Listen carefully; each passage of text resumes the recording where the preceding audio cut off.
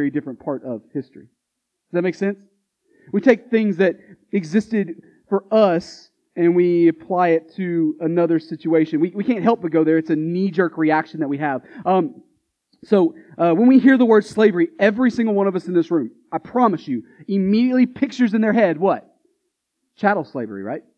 Like we can't help it. It's a knee-jerk reaction. Why? Because it left a scar on us. Like a for real scar. We can't help but immediately go to that picture.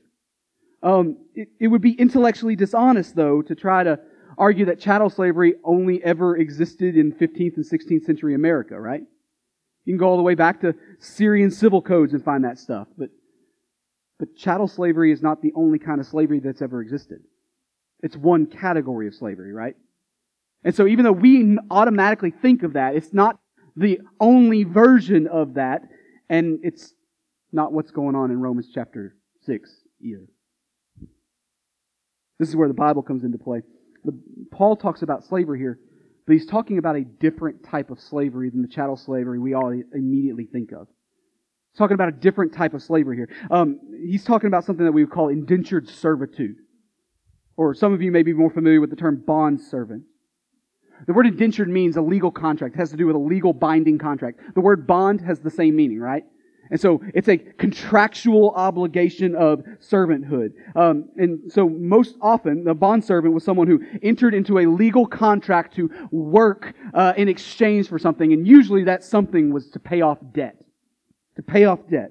And so we're not talking about buying, selling people here. We're not talking about ripping people from their families and homes. We're not talking about chaining them up and putting them on a ship and selling them across a vast ocean. That's a terribly dark time in our history. It's just not what's going on in Romans 6.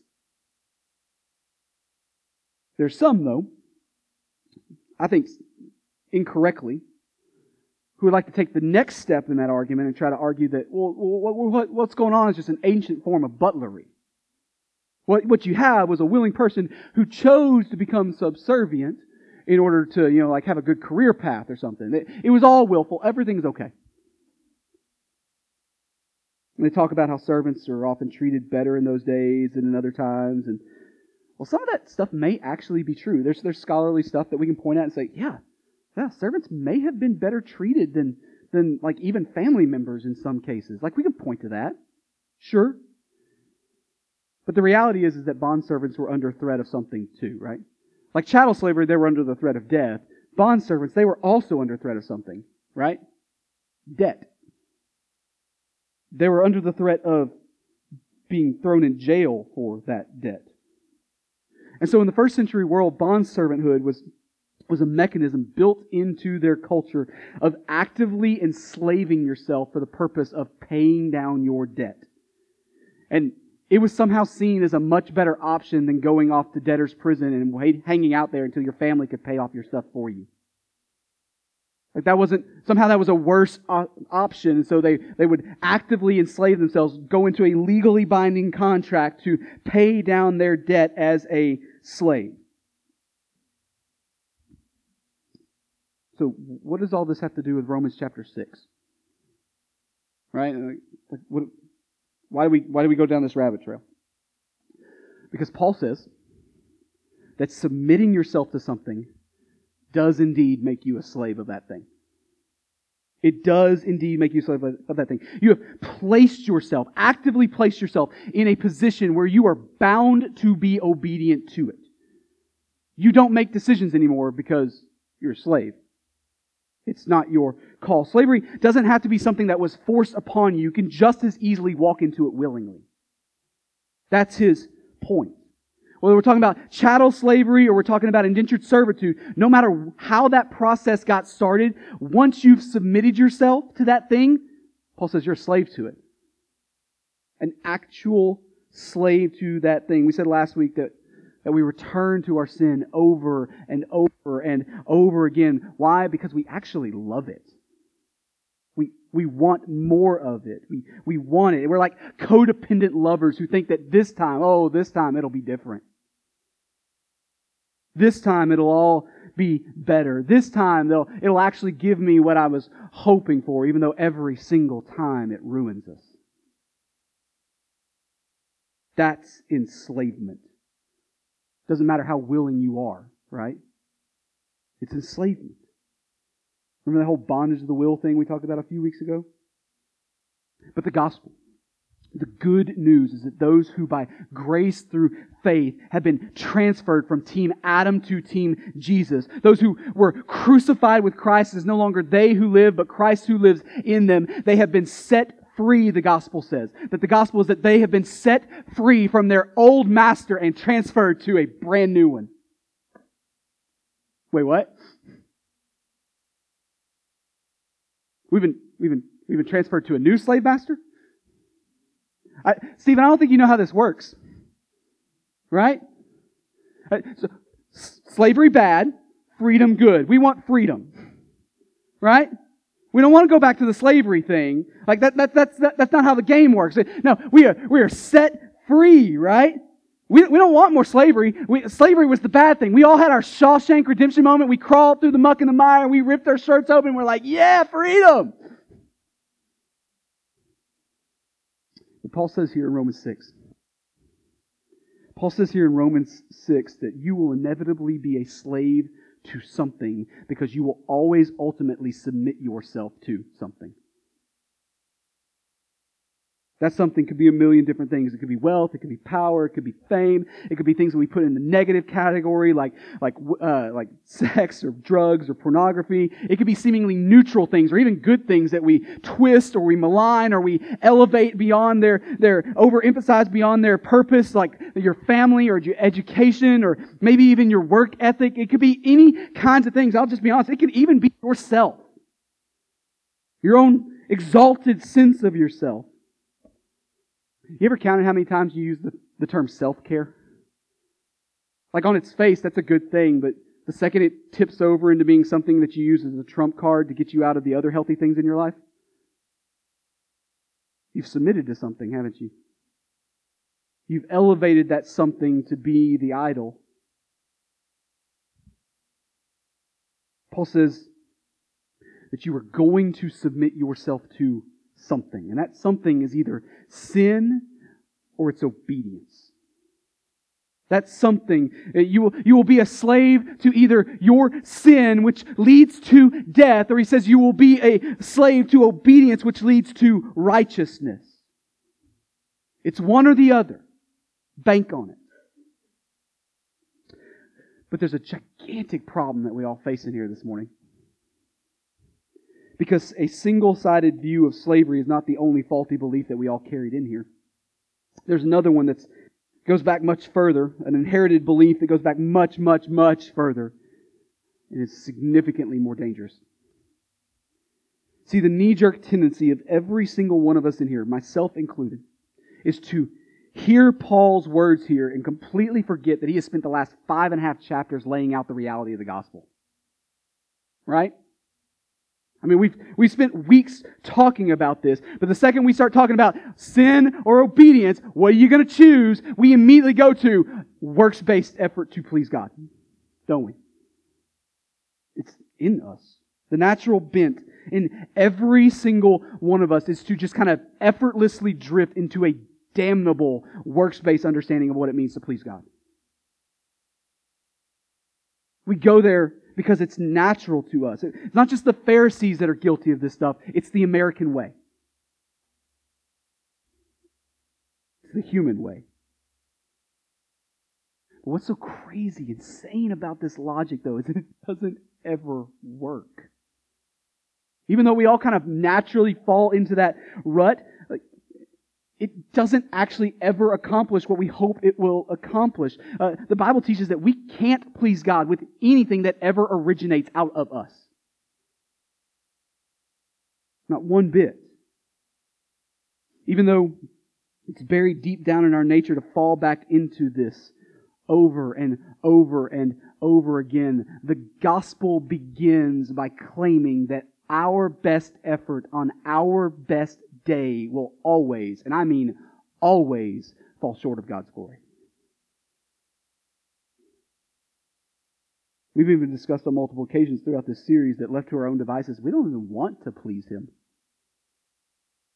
It's not in us. It's not attracted to us because our hearts are corrupted all the way down by our sin to the very core of who we are. And so if that's the case, then how in the world, like seriously, what is Paul thinking here? How in the world are we ever actually going to pull off, quote, submitting ourselves to obedience like Paul calls us to here?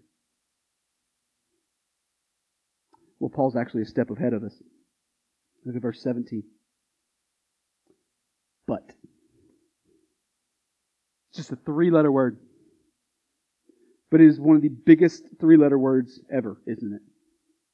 Some of the coolest, most amazing verses in the Bible have the word but somewhere in there, either at the very beginning or somewhere slapped right in the middle, and it changes everything. Listen, I know that the circumstances look bleak. I know that all the news is bad. I know that things are falling apart around you, but I know that it seems like all hope is lost, but God is doing something big for you. Everything is about to change because God is working. What's He doing? Look at verse 17 again. But thanks be to God that you who were once slaves of sin have become obedient from the what?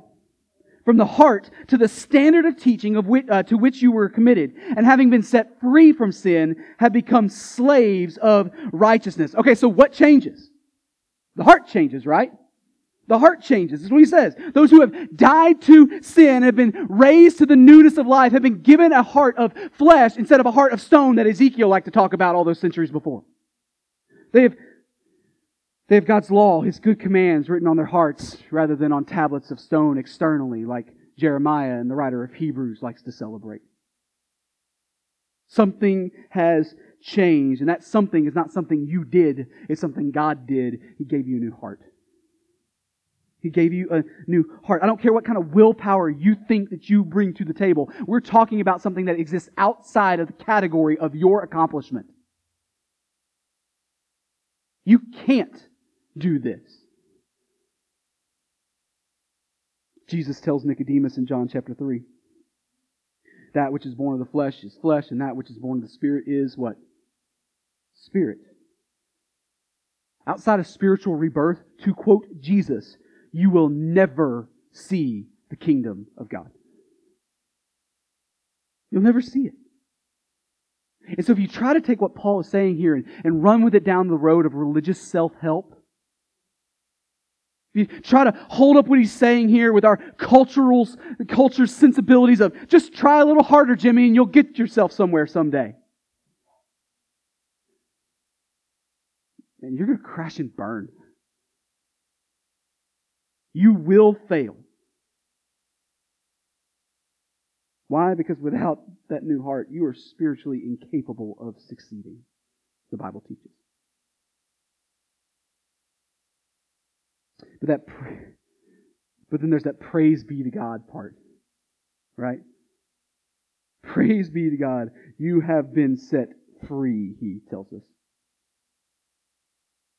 Follower of Jesus, you play for a different team now. You swap jerseys, you're facing the other direction. You're on a brand new side.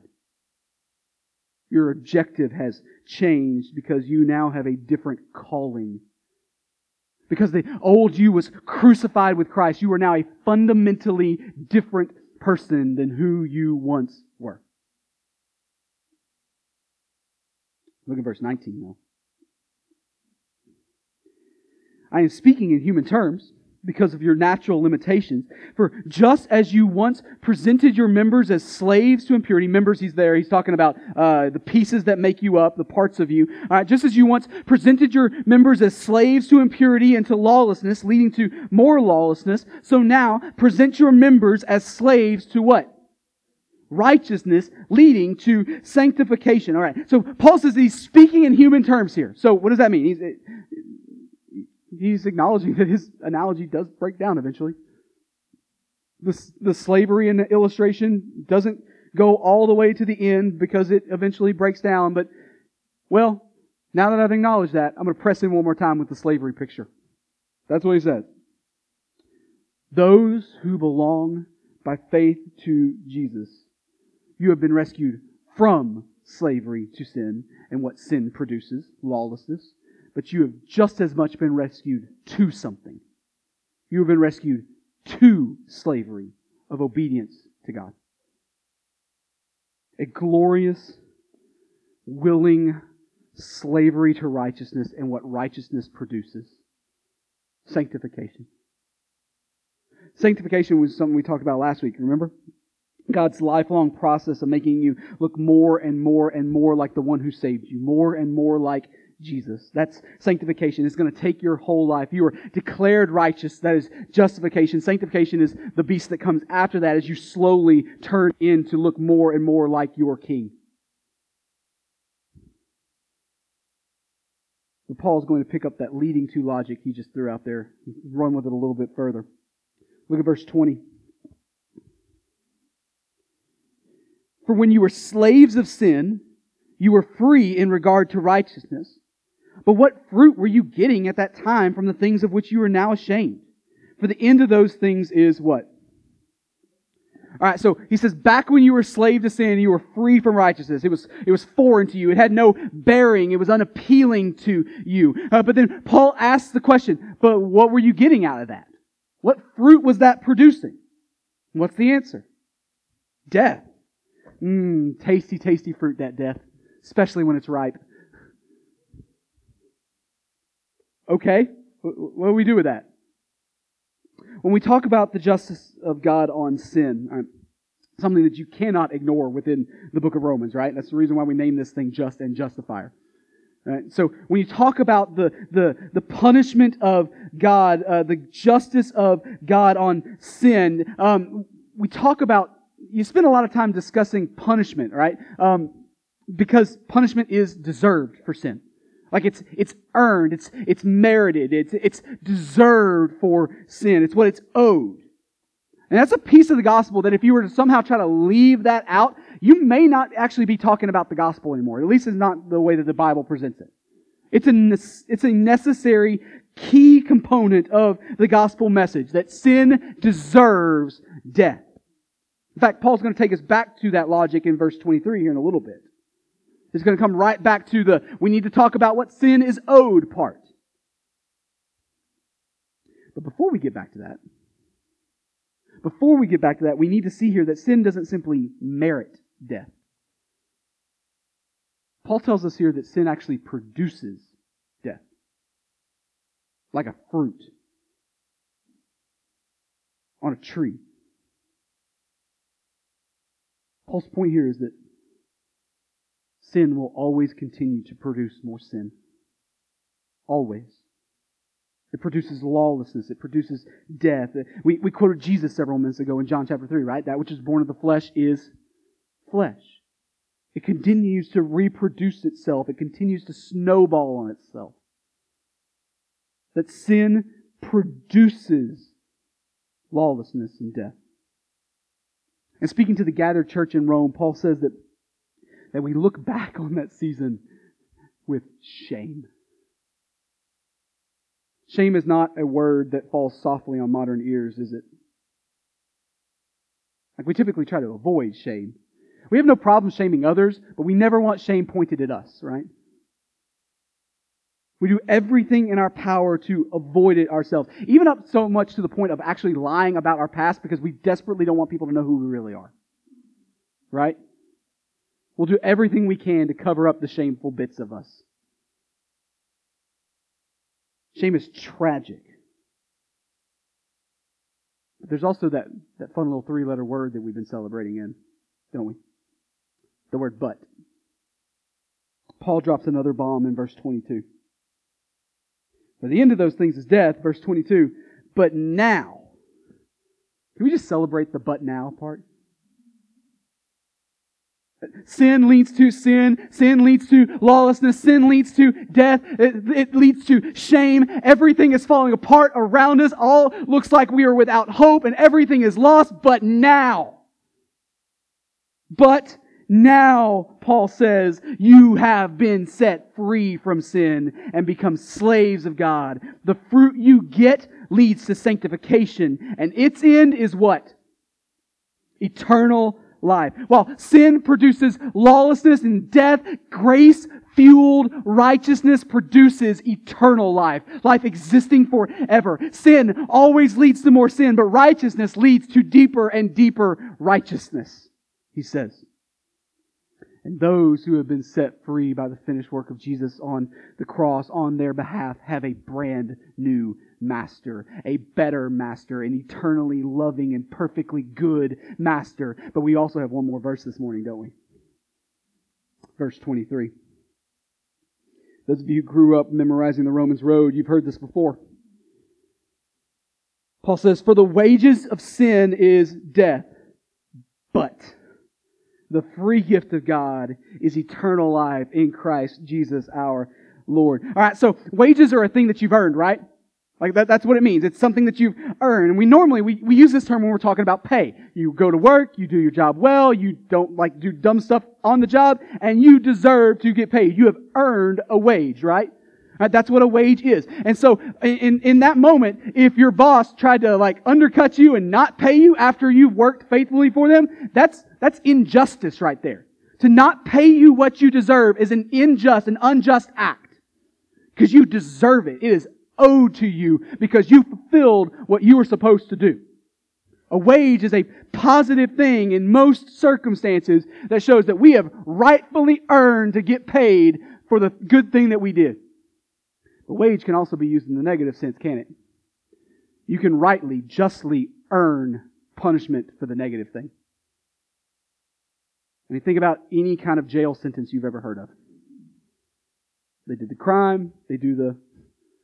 Got you all to say that. All right. You can earn a negative wage. It's owed to you. And if in that moment the one responsible for doling out that wage doesn't act appropriately, it's an unjust act. It goes back to that just and justifier thing we talked about a while ago, right? The one who is perfectly just must, in order to be consistent with their character, must dole out perfect justice. A wage has been earned for good or for nil. The wages, the thing justly, rightly, actually owed for sin, is death. Separation from God forever. It's deserved. If God were to withhold it, He would be acting unjustly. But our boy Paul has one last three-letter word for us, doesn't he? But the free gift of God is what? Eternal life, right? In Christ Jesus our Lord. Gifts and wages are fundamentally different things. They're in different categories altogether. Gifts cannot be earned. The second they're earned, they're no longer a gift. It's a wage. All right? They're on polar ends of the spectrum there. The Greek word for the word gift there is the word charisma. We use that word in English a lot, right? They have charisma. It's a gifting that they have, right? And so the Greek word here is charisma. The root word is charis. You see charis all over the New Testament. It's translated as grace. Charis, C-H-A-R-I-S, is how you spell it in English, is where we get our English word charity from. The charity of God, the grace of God, the free gift of God is eternal life in Christ Jesus our Lord. Left to our own devices, we will always earn death, but the charity of God is eternal life. So that leads us to a watershed question, doesn't it? Have you trusted in the work of Jesus to pay the debt of your sin? It's a black and white question, whether you realize it or not. Have you trusted in the work of Jesus to pay the debt of your sin? Have you called on Him as Lord to save you? Or have you surrounded yourself with a big old long list, a strung out list of just try a little harder, Jimmy?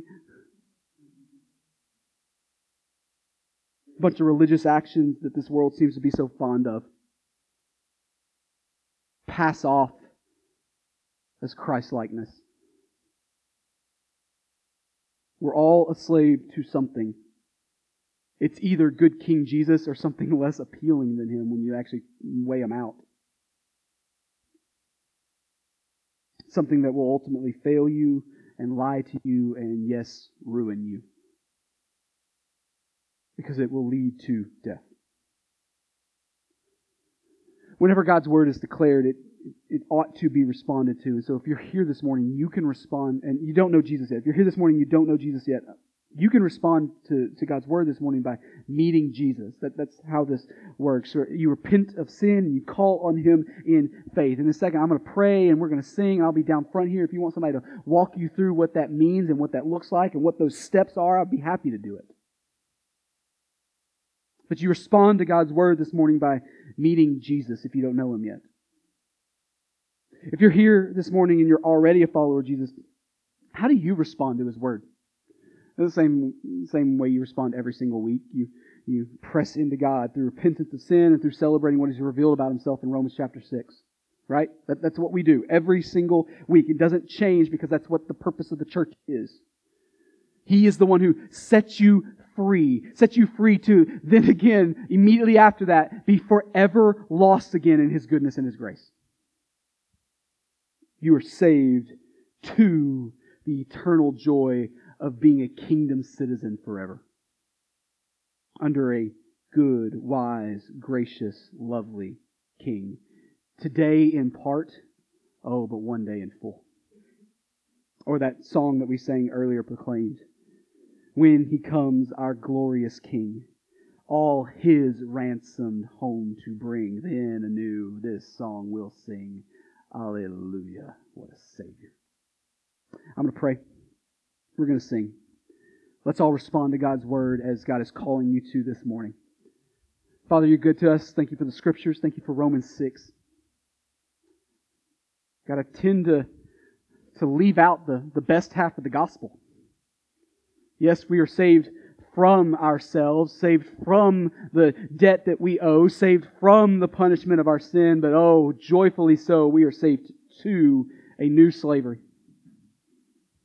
A slavery that finds its rest in the good slave master.